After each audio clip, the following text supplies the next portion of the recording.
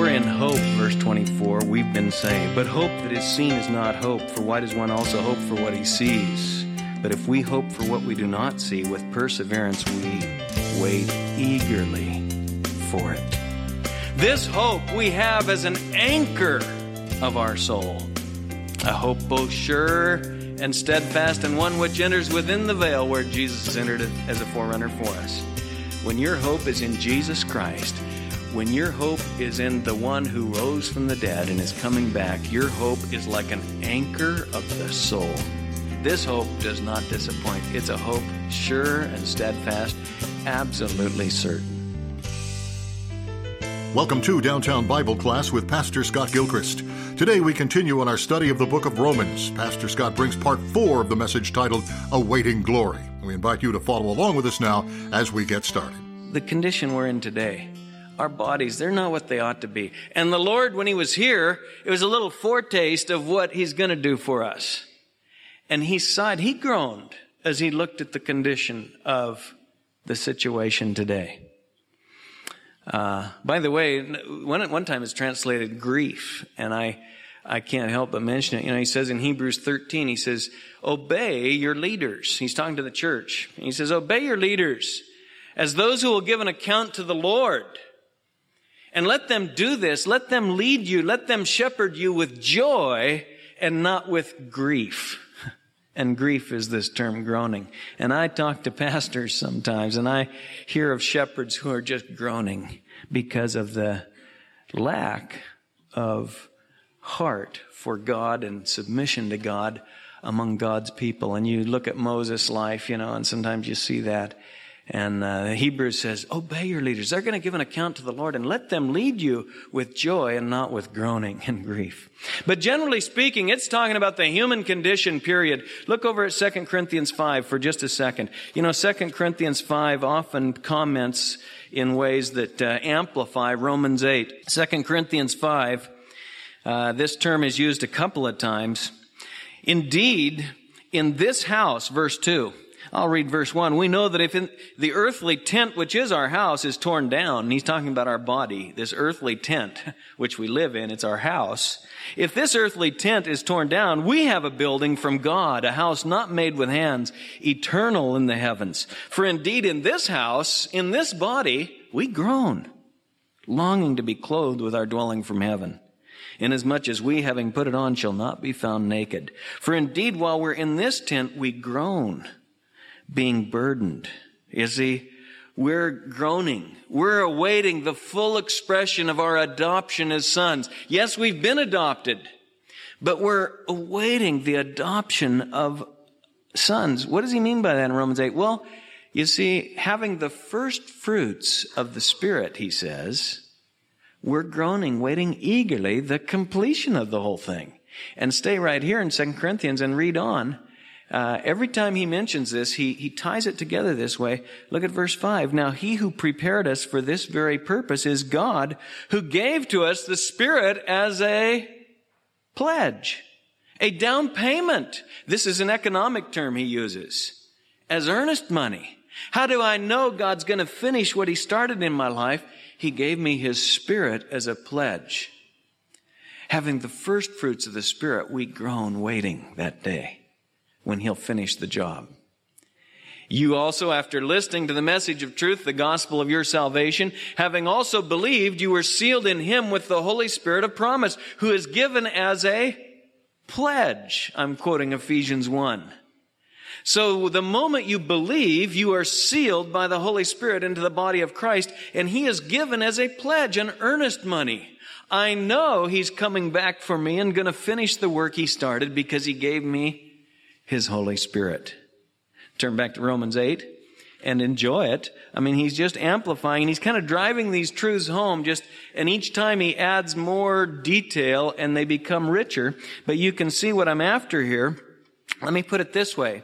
The great future reality of full adoption as sons, of full redemption of the body, is guaranteed by the great present reality of the Holy Spirit in your life, Christian. How do you know that the future glory is secure? He has given you the first fruits of the Spirit. So that's what he says in verse 23. Not only this, but also we ourselves having the first fruits, we eagerly anticipate in groaning. We're waiting for our adoption as sons, the redemption of our body. He stated it a different way if you just look back at verse 11. If the Spirit of him who raised Jesus from the dead dwells in you, and he does, he just said in verse 9, if the Spirit doesn't dwell in you, you don't belong to Christ. No, he does dwell in you. If the Spirit of him who raised Jesus from the dead dwells in you, think about that, Christian. He who raised Christ Jesus from the dead will also give life to your mortal bodies through his Spirit who indwells you. The one who raised Jesus Christ from the dead, where is he? He's dwelling in you and me. We've got the first fruits of the Spirit. We can look ahead with eager anticipation to the full expression of our salvation. The full expression, I'm using that term, of our adoption as sons, because remember, look, verse 23, he says, we're waiting for our adoption, but really we've already been adopted. But we're not fully experiencing it yet. Well, he calls it here, look at the end of verse 23, the redemption of our bodies. Now, the Bible says two things about our bodies. Maybe it says more, but it says two. We need new ones. Amen? And secondly, we're going to get new ones. Aren't you glad? I mean, think about it. We need new ones. I mean, everybody's just going downhill. Some of you young people think you're still on the upswing, but you just wait. You know, we need new ones, and we're going to get new ones. Now, let's kind of let the thought here develop, because it's tied to why we're groaning in this present time and what we're waiting for. And he speaks of it here. Our body is where the flesh resides. Look back at chapter 7, verse 22. I joyfully concur with the law of God in the inner man, Paul writes. But I see a different law in the members of my body, waging war against the law of my mind and making me a prisoner of the law of sin which is in my members. Wretched man that I am, who will set me free from the body of this death? We talked about it in chapter 7. We want to live for Christ. We desire to live holy lives, and we find ourselves not able to as we should. And we cry out, which Christian doesn't know something of the Romans 7 struggle? Something of Paul's plaintive, oh, wretched man that I am. Who will set me free from what? The body of this sin. In my inner man, I joyfully concur with the law of God, but I see a different law working in the members of my body. The body houses the flesh, if you will.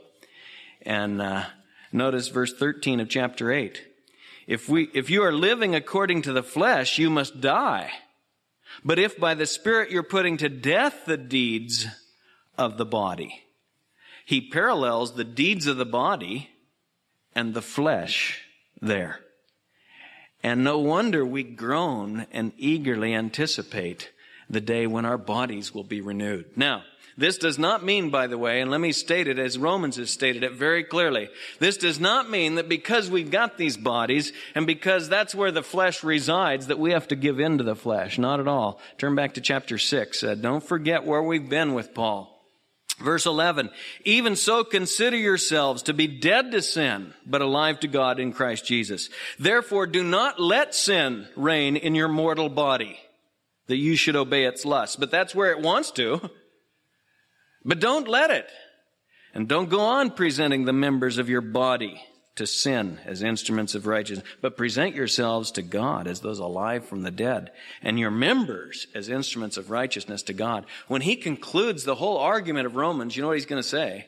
Think ahead. I hope you're reading and rereading Romans. When you get to chapter 12, he says, I urge you, therefore, brethren, by the mercies of God, present your bodies a living sacrifice. So this is no excuse to cave into sin.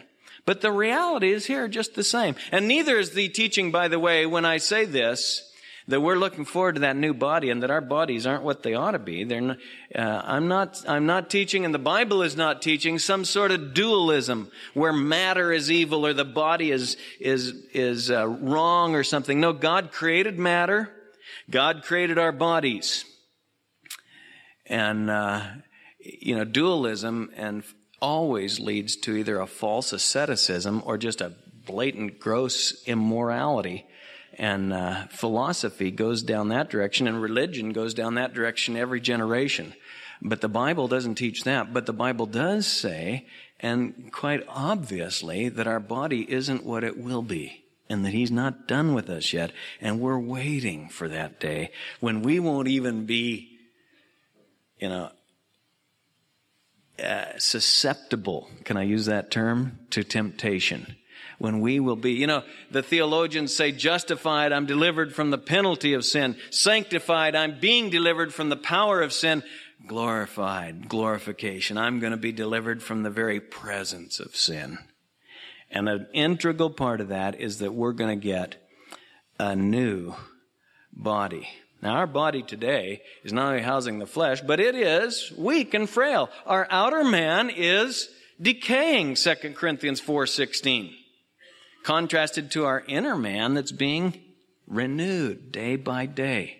So no wonder we eagerly await. Now, we're going to get new bodies, and young Christians and old Christians alike. And I think depending on where you're at in your pilgrimage through this life, if you're thinking clearly, maybe the young person says, to be delivered from some of the lusts of the flesh. And maybe old-timers say, to be delivered from some of the infirmity of the body, and can't wait to get one that works again and that sort of thing.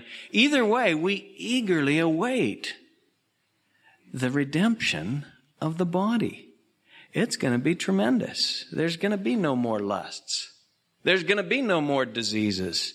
There'll be no more things wrong with our bodies, parts that don't work, that sort of thing. We need to enjoy it. Now, somebody says, well, what will it be like? Our body will be like the Lord's. Turn over to Corinthians 15, the great resurrection chapter. And let me show you 2 or 3 things about it. And I think we should enjoy this because he says we're eagerly awaiting. We ought to know what we're eagerly awaiting, He says we're going to get new bodies, the redemption of our body. And our bodies are going to be like the Lord Jesus' glorified body. Verse 48 of Corinthians 15, as is the earthy, so also are the earthy. And I won't take the time. He's just compared the first Adam and the last Adam here in verses 45 and following. Jesus Christ is the last Adam. Born into Adam, we had Adam's problems. Born into Christ, we've got Christ's victories. Okay? As is the earthy, so also are the earthy. And as is the heavenly, so also are the heavenly. Just as we have borne the image of the earthy, we shall also bear the image of the heavenly. Our citizenship, Paul writes in another place, is in heaven, from which also we eagerly await a Savior who will transform the body of our humility into conformity with the body of His glory, Philippians 3:21. Our body will be changed into conformity to His body. It will be like Jesus. 1 John 3, he says, keep your eyes fixed on Him, keep your hope fixed on His return, because right now it doesn't yet show what we're going to be like, but when He appears, we shall be like Him. 1 John 3, verse 2. So our bodies will be like our Lord's. Secondly, stay right here in Corinthians, they will be imperishable, incorruptible, immortal. Verse 53, this perishable must put on the imperishable, and this mortal must put on immortality. Death will have no more touch or even reach on us, and all the strings that are attached. Because disease and all the other problems in our body are just kind of close cousins to death. That's why we get nervous. Because we know that we're not going to have mortality. We're going to have immortality. This perishable must put on the imperishable. This mortal must put on immortality. But someone still presses and says, yeah, but what will they be like? Well, I say, well, they'll be like our Lord's. They'll be imperishable. They'll be immortal. But what will they be like? Listen, the third thing I'd say about it is that you can't grasp it, and neither can I. We can't begin to fathom it. All we can do is take what the Scripture says and kind of extrapolate. Okay? Read verse 35 of this. He gives quite a bit on this, really. Someone will say, how are the dead raised? And with what kind of body do they come? You fool, he says. Don't ask. I mean, he says, we can't fully grasp it. That which you sow does not come to life unless it dies. And that which you sow, you do not sow the body which is to be, but a bare grain, perhaps of wheat or something else. But God gives it a body just as he wished, and to each of the seeds a body of its own. Now, listen to what Paul's argument here. He says, listen, when you sow a seed, you put an acorn. You look at the acorn, you say, boy, I'm going to get a massive acorn, right? You put this little acorn in the ground and this huge acorn comes. No. An oak tree comes out of the ground.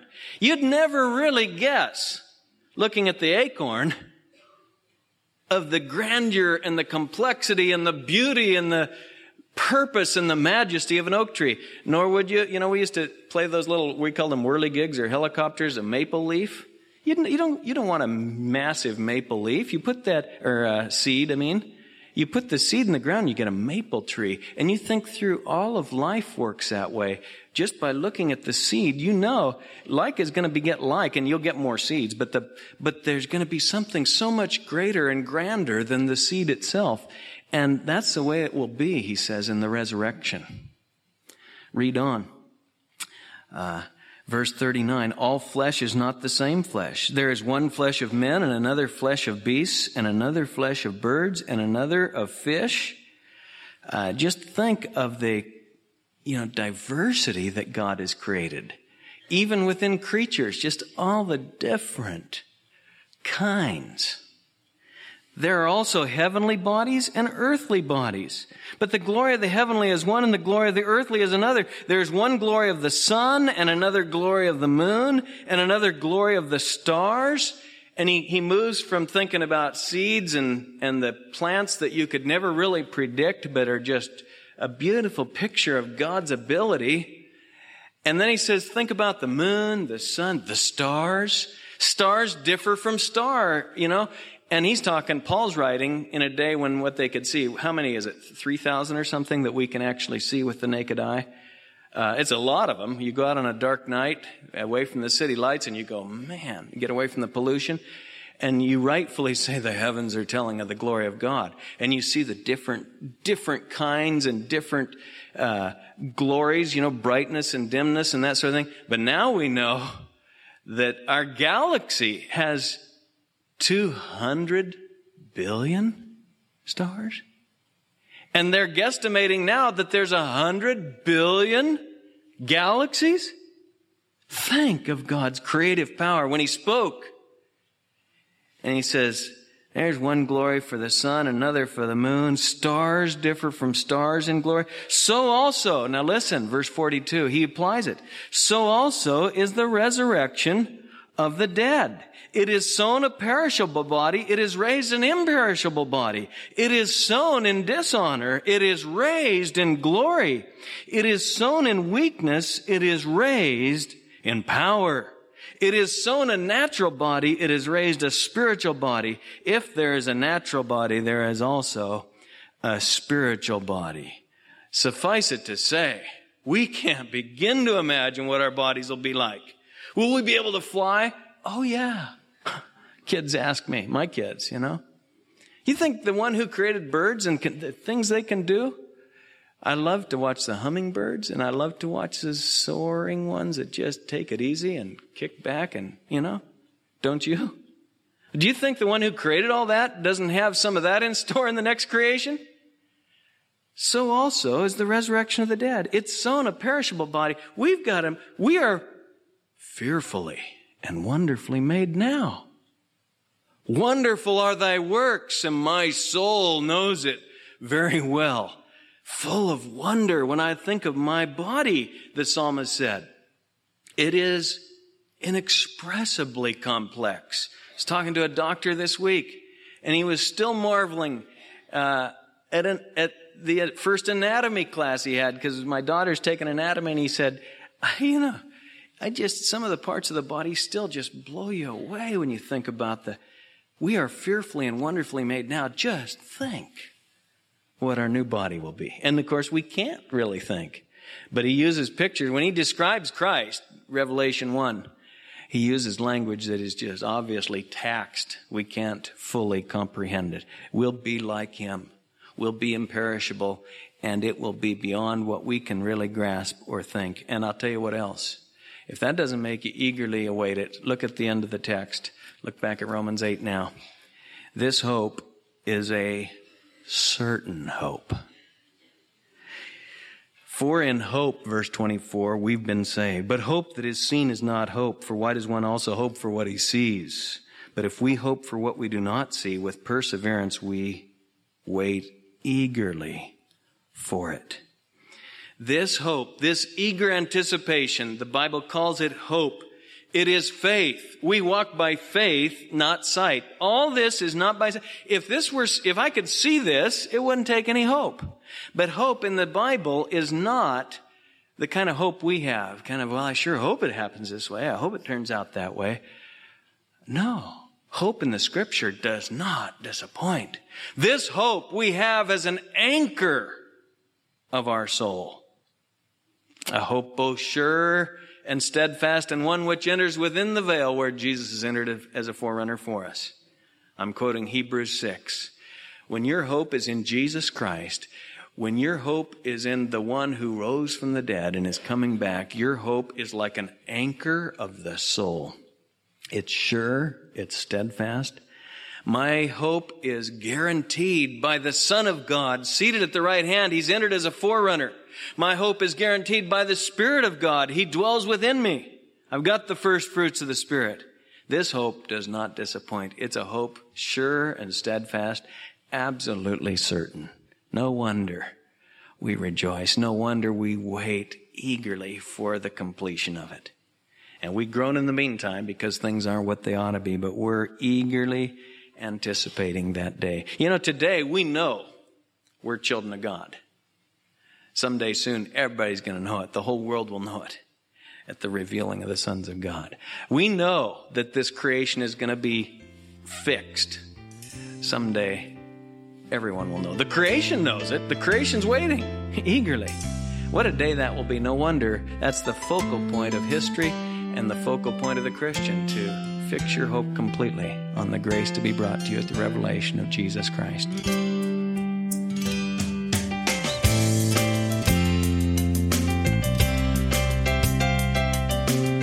You've been listening to Downtown Bible Class with Pastor Scott Gilchrist. Please stay with us. Pastor Scott will return in just a moment with a preview of our next broadcast.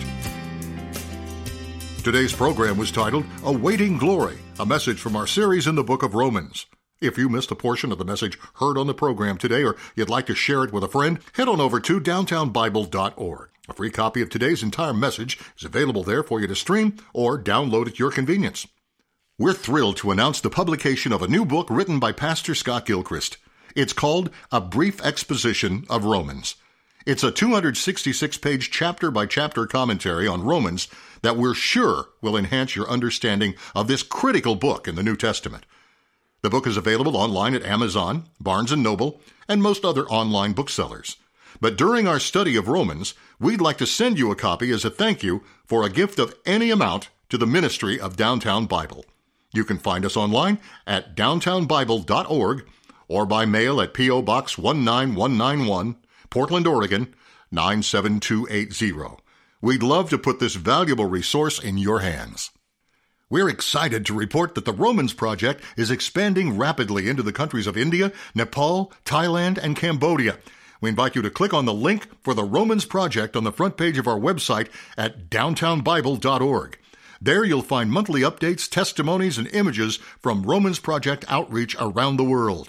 To learn more, navigate to romansproject.org or connect with us at facebook.com/romansproject. Now, before we end our time today, let's go to Pastor Scott for a preview of our next broadcast. Even in this area, this most simple of things, to talk to our Father, we don't really know how to do it as we should, but the Spirit helps our weakness. The Spirit Himself intercedes for us with groanings too deep for words. He comes to our aid. He helps our weakness. And that term He uses for weakness is kind of what we talked about last week when He was talking even about our resurrection body in Corinthians 15. The seed is sown in weakness. It is raised in glory and power. We are weak. We are frail in the body. We are yet waiting that day when we'll be with Him. And the Spirit knows that, and He intercedes on our behalf. He helps. He comes to the aid of our weakness, our frailty. Join us again next time as we continue our series through the book of Romans. Pastor Scott brings a message titled, The Spirit's Intercession. Until then, may the grace of the Lord Jesus be with you.